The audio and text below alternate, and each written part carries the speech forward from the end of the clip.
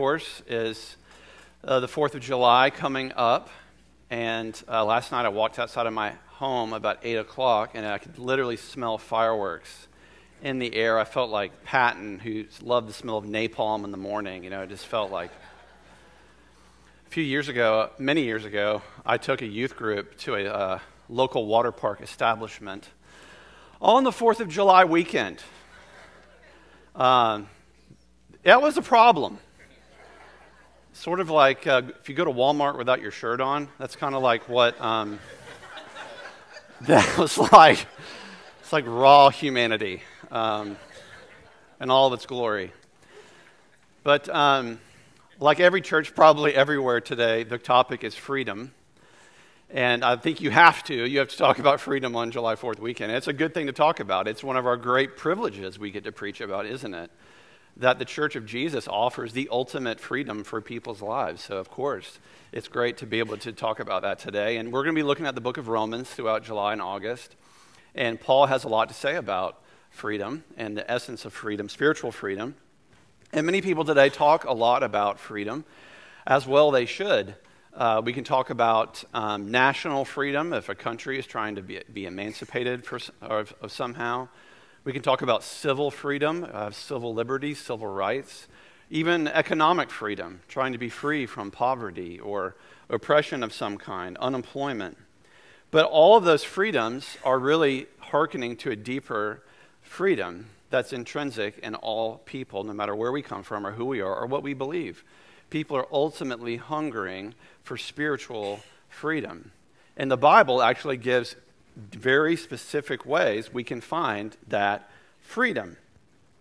Now, all those people that are campaigning for all the freedoms I just mentioned, they are deep down, it's coming from, they're really addressing the symptom instead of the deepest disease, if you will.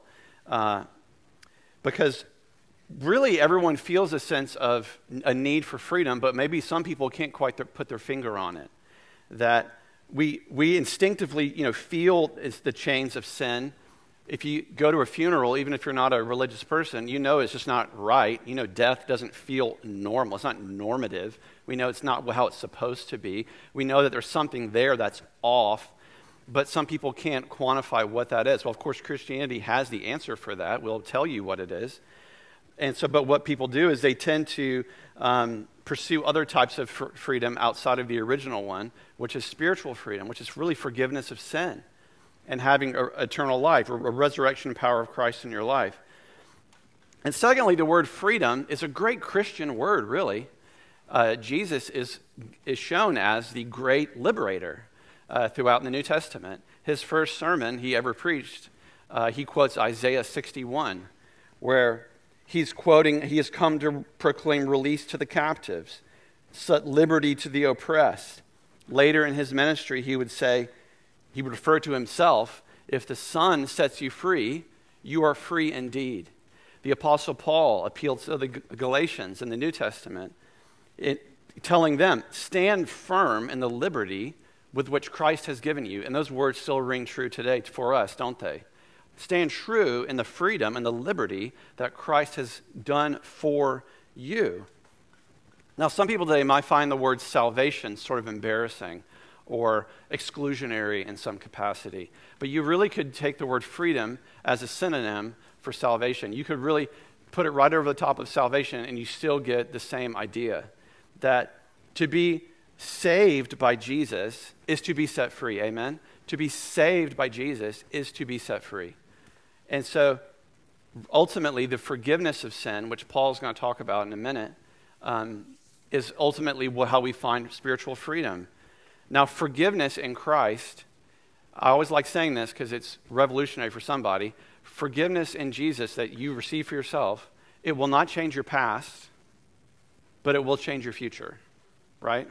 The past is the past. It's gone. But even though the grace of God can still change how you remember things too. But the forgiveness of God will change your future. The forgiven man, the forgiven woman by God is truly free. Those are the truly free people who walk on the face of the earth.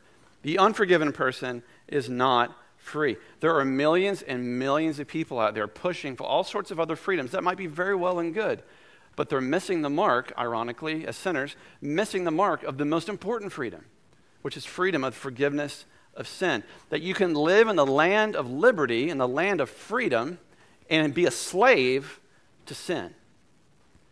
So what do we need freedom from? Obviously, sin is the main answer, that we need freedom from sin and death, spiritual death.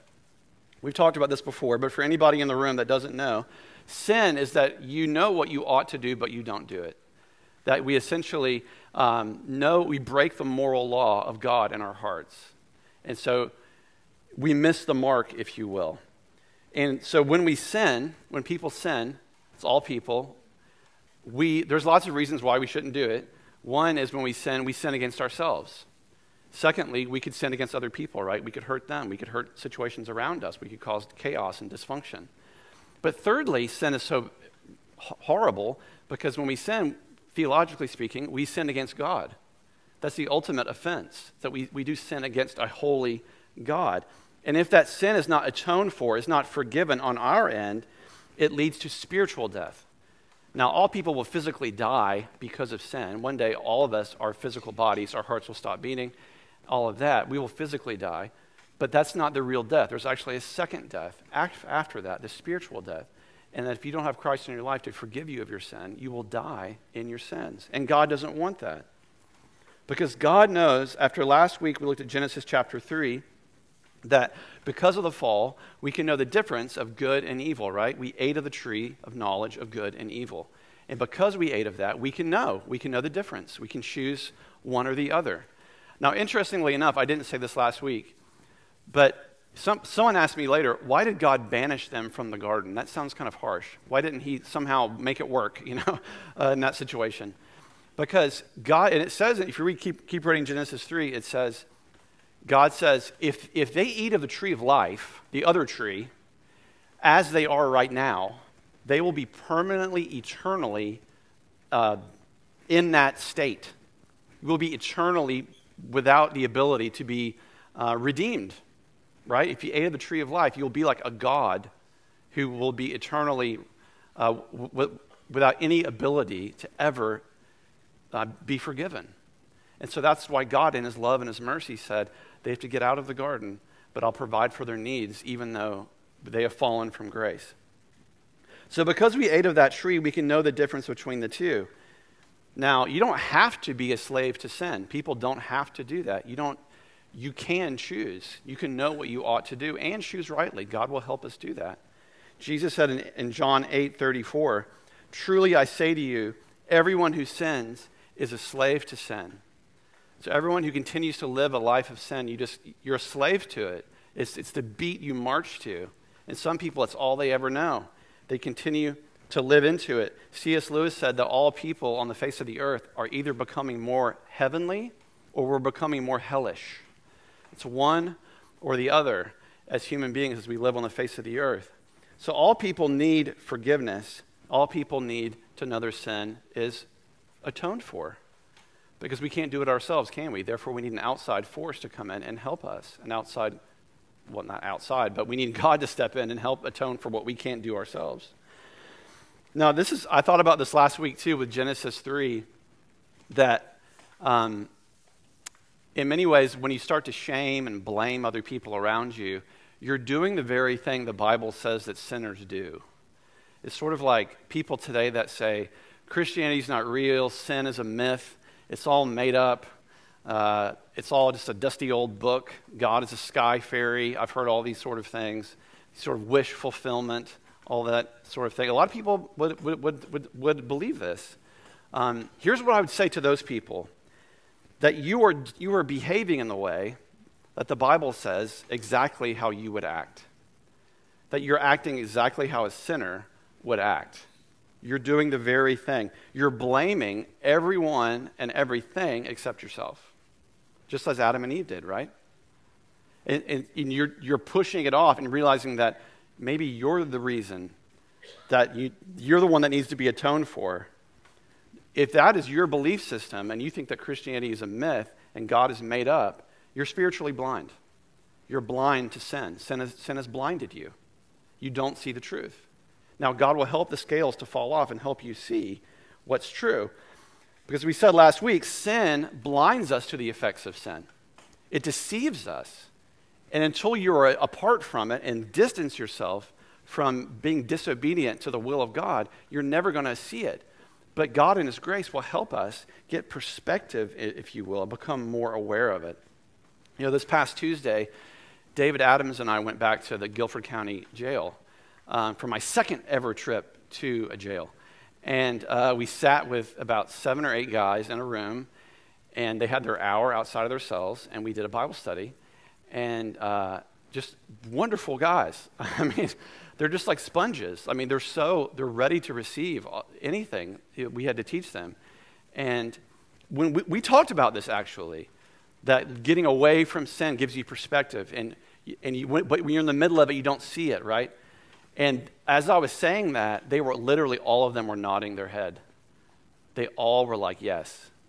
I don't want to be in this jail, but because I'm here, it has given me perspective. Now that I'm away from all the bad stuff I was doing, all the bad people I was around and all of that, it's helped given me to see that, yes, I was entangled in all of this darkness.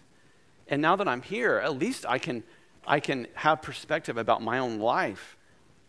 See, God's grace helps you recognize your own sin. It's the grace of God that helps us recognize even our guilt and our need for forgiveness. So that's why Paul, in the book of Romans, he's exhorting his audience, leave a life of sin, pursue righteousness, live into the grace of God. Don't go back to the way you were. You're a new people. You've been given a new nature.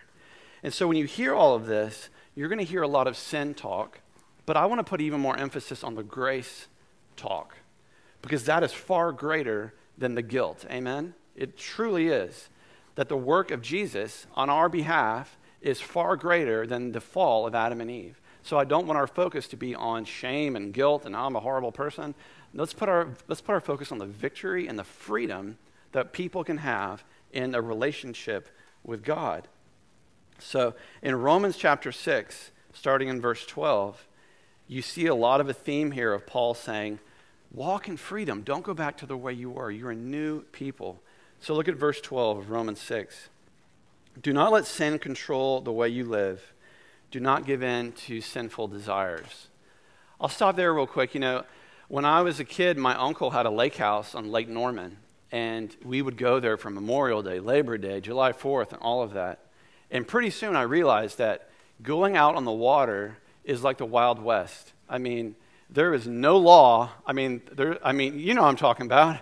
I mean, it's just crazy. And especially on a July 4th weekend, the water is just like choppy as all get. And my uncle had a pontoon boat, you know, and thankfully had a bathroom in it. Some people don't. Anyway, yeah, you know what I mean. But, you know, you get on the water in the holiday weekends and stuff, and it's just wild. And so sometimes we'd have to pull into like a little alcove or something and just kind of get into a calm area and put down like a little anchor. It wasn't nearly big enough to hold us still, but it was something, you know. And so we would get into that little space, and even though you're there, you kind of drift still, don't you? You kind of still drift. Unless your propeller's moving, you're not going to be going anywhere. You're not going to be heading toward a destination.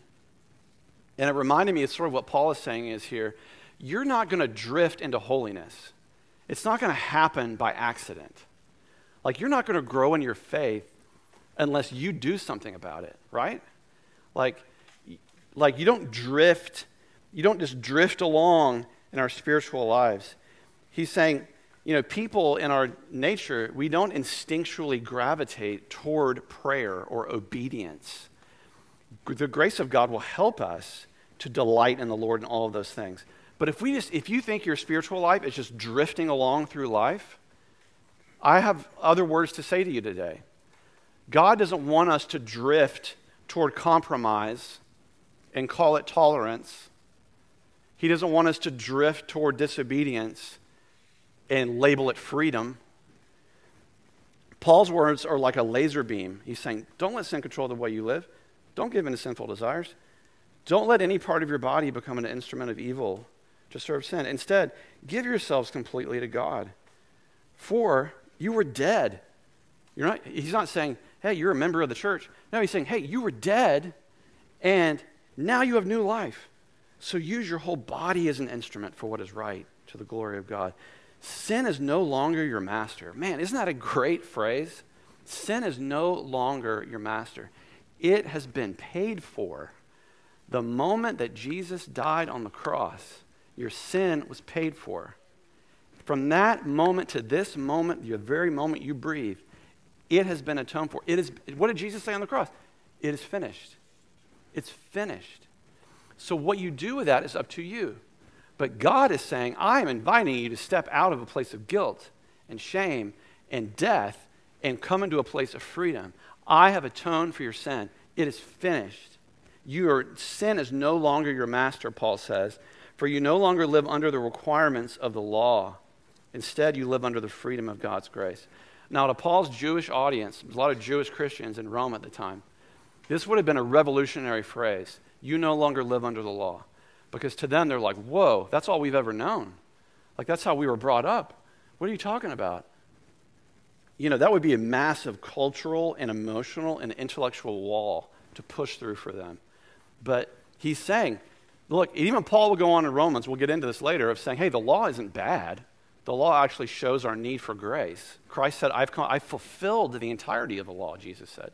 So he's not nullifying it necessarily, but he's saying grace is all the greater. The law points to our need for the grace of God. So Paul will go on to write in Romans 6, does that mean I get to abuse the freedom I've been given? Does that mean just because you're shown grace, you get to keep on sinning? Well, Paul would go, of course not. Like, if someone gives you a gift, you don't just keep abusing it to keep getting more of something. That's greedy, really. What Paul keeps saying is, you're found freedom. Don't go backward, move forward. Turn the propeller on. Keep going forward. Don't drift along. Since God's grace has set us free from the law, does that mean we can go on sinning? Of course not. Don't you realize that you become the slave, he's echoing Jesus here, of whatever you choose to obey? We all march to somebody's beat, don't we? We all answer to somebody or something. We're all trying to please somebody. We're all trying to serve somebody. Obviously, the correct answer is we need to serve Jesus and serve the purposes of God here on the earth. So Paul is saying, don't be a slave to sin. That leads to death, spiritual death. Or you can choose to obey God, which leads to righteous living. Thank God, once you were slaves of sin, but now you wholeheartedly obey this teaching we have given you. Now you are free from your slavery to sin, and you have become slaves to righteous living. He's really talking a lot about cheap grace versus costly grace. Cheap grace is the grace that costs you nothing. And I'm kind of paraphrasing Bonhoeffer, a theologian from the 1940s who died in a concentration camp in Germany, an amazing genius, really. And Paul's kind of saying, you haven't been saved by a cheap grace. So don't keep drifting along as if it was given to you cheaply. It cost God everything to save your soul. So live according to that which you have been saved by. And Bonhoeffer kind of elaborates on this. Cheap grace means grace sold on the market like Cheap Jack's wares. The sacraments, the forgiveness of sin, and the consolations of religion are thrown away at cut prices. Cheap grace is the preaching of forgiveness without requiring repentance. Let me talk about repentance. Now, we've all seen guys at football games or something on the sides of street corners with the word that says repent or whatever, and it seems like a negative word, but it's really a good word. Repentance is a gift of God given to people. Repentance really means to turn away from or to change your mind, to change the way you think about something. It doesn't mean, oh, I'm a miserable person. It means I'm going to turn away from that which I know is wrong, and I'm going to step more into the grace of God. So he's saying cheap grace is like, yeah, you're forgiven, but you don't have to do anything about it. You don't have to repent of anything. You don't have to learn from it. Baptism without church discipline, communion without confession, absolution without personal confession. Cheap grace is grace without discipleship, grace without the cross, grace without Jesus Christ, living incarnate. Very appropriate words for every generation, especially this one. So Paul keeps saying, don't keep sinning so that grace will abound. You're abusing the grace of God. He's really saying we need to confess our sin so that grace may abound, right? You need to repent so that grace may abound. That grace, the grace of God, is not mere leniency or pardon, getting let off the hook. I mean, it is that, but it's so much more than that. When God loves you and God loves me, he's saying, I'm with you. I was with you in your sin. I was with you in your jail cell. I was with you in your addiction. I didn't go anywhere. My good, empowering presence of my Holy Spirit never left you. You maybe drifted away. Maybe you did. I didn't go anywhere. That's the grace of God that never lets you go, that will always pursue you. My good, empowering presence. You know, I was sitting on that jail again this week, and one of those guys spoke up and said something remarkable. He said, I am physically imprisoned in this place, but he said, spiritually, I feel more alive than I've ever felt. He said, if you can feel free in a place like this, you can feel free anywhere. I mean, I was like, dude, I was like, you can't come to church. But if you could come to church, could you come to church and preach that? Because that was amazing. And he was like, sin felt like my life before was like a continual struggle.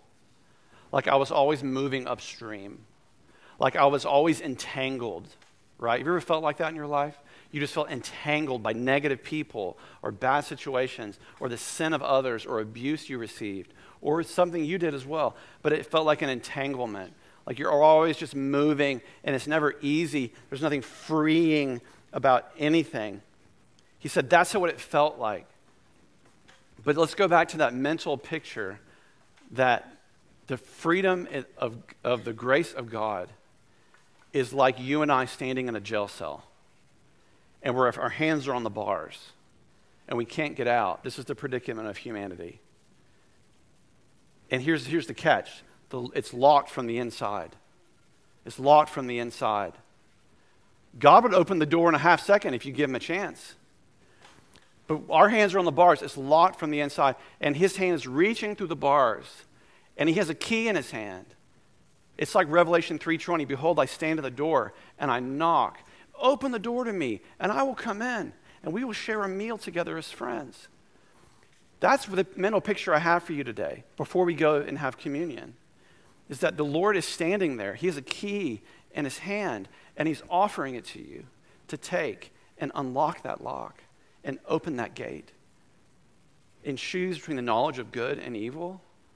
Well, the grace of God is calling you. That's why you're here today. That's why you're at home listening to this. The grace of God is calling you. Anytime you ever pray or think, I need to go to church or I need to do this or that, read the Bible, that's the grace of God calling you. Because left to ourselves, we do not choose that. Every single time. You are here today because the grace of God helped you. That could have been overt or covert, but it is his mercy drawing you to himself to heal you and to let you know your sin is atoned for. You are forgiven. You are forgiven. Like, I love what Keith said earlier. You don't leave a Christmas present under the tree. If I bought you a present and you didn't open it, I'd be offended, wouldn't I? I tend to give good gifts. It wouldn't be an iPod, because they don't make those anymore. But I remember those. That was funny, iPods. But yeah, if you don't leave a present under the tree, you open it. And the Lord's table this morning is indeed the ultimate gift given for us all. So I'm going to say a prayer, and then Pastor Ken's going to come up. Let's pray. Gracious God, in your mercy, we come before your table and give you thanks. Thank you, Jesus, that you come to set free the captive and to find the oppressed at liberty. Thank you, Lord, that although we are imprisoned in our own cells of sin, your hand reaches through the bars with a key in your hand to give to us, to open that door. So God, as Paul said, we give to you our very lives. We give to you our very bodies and pray, Jesus, you're glorified. Come, Holy Spirit, as we continue to worship you. In Jesus' name, amen.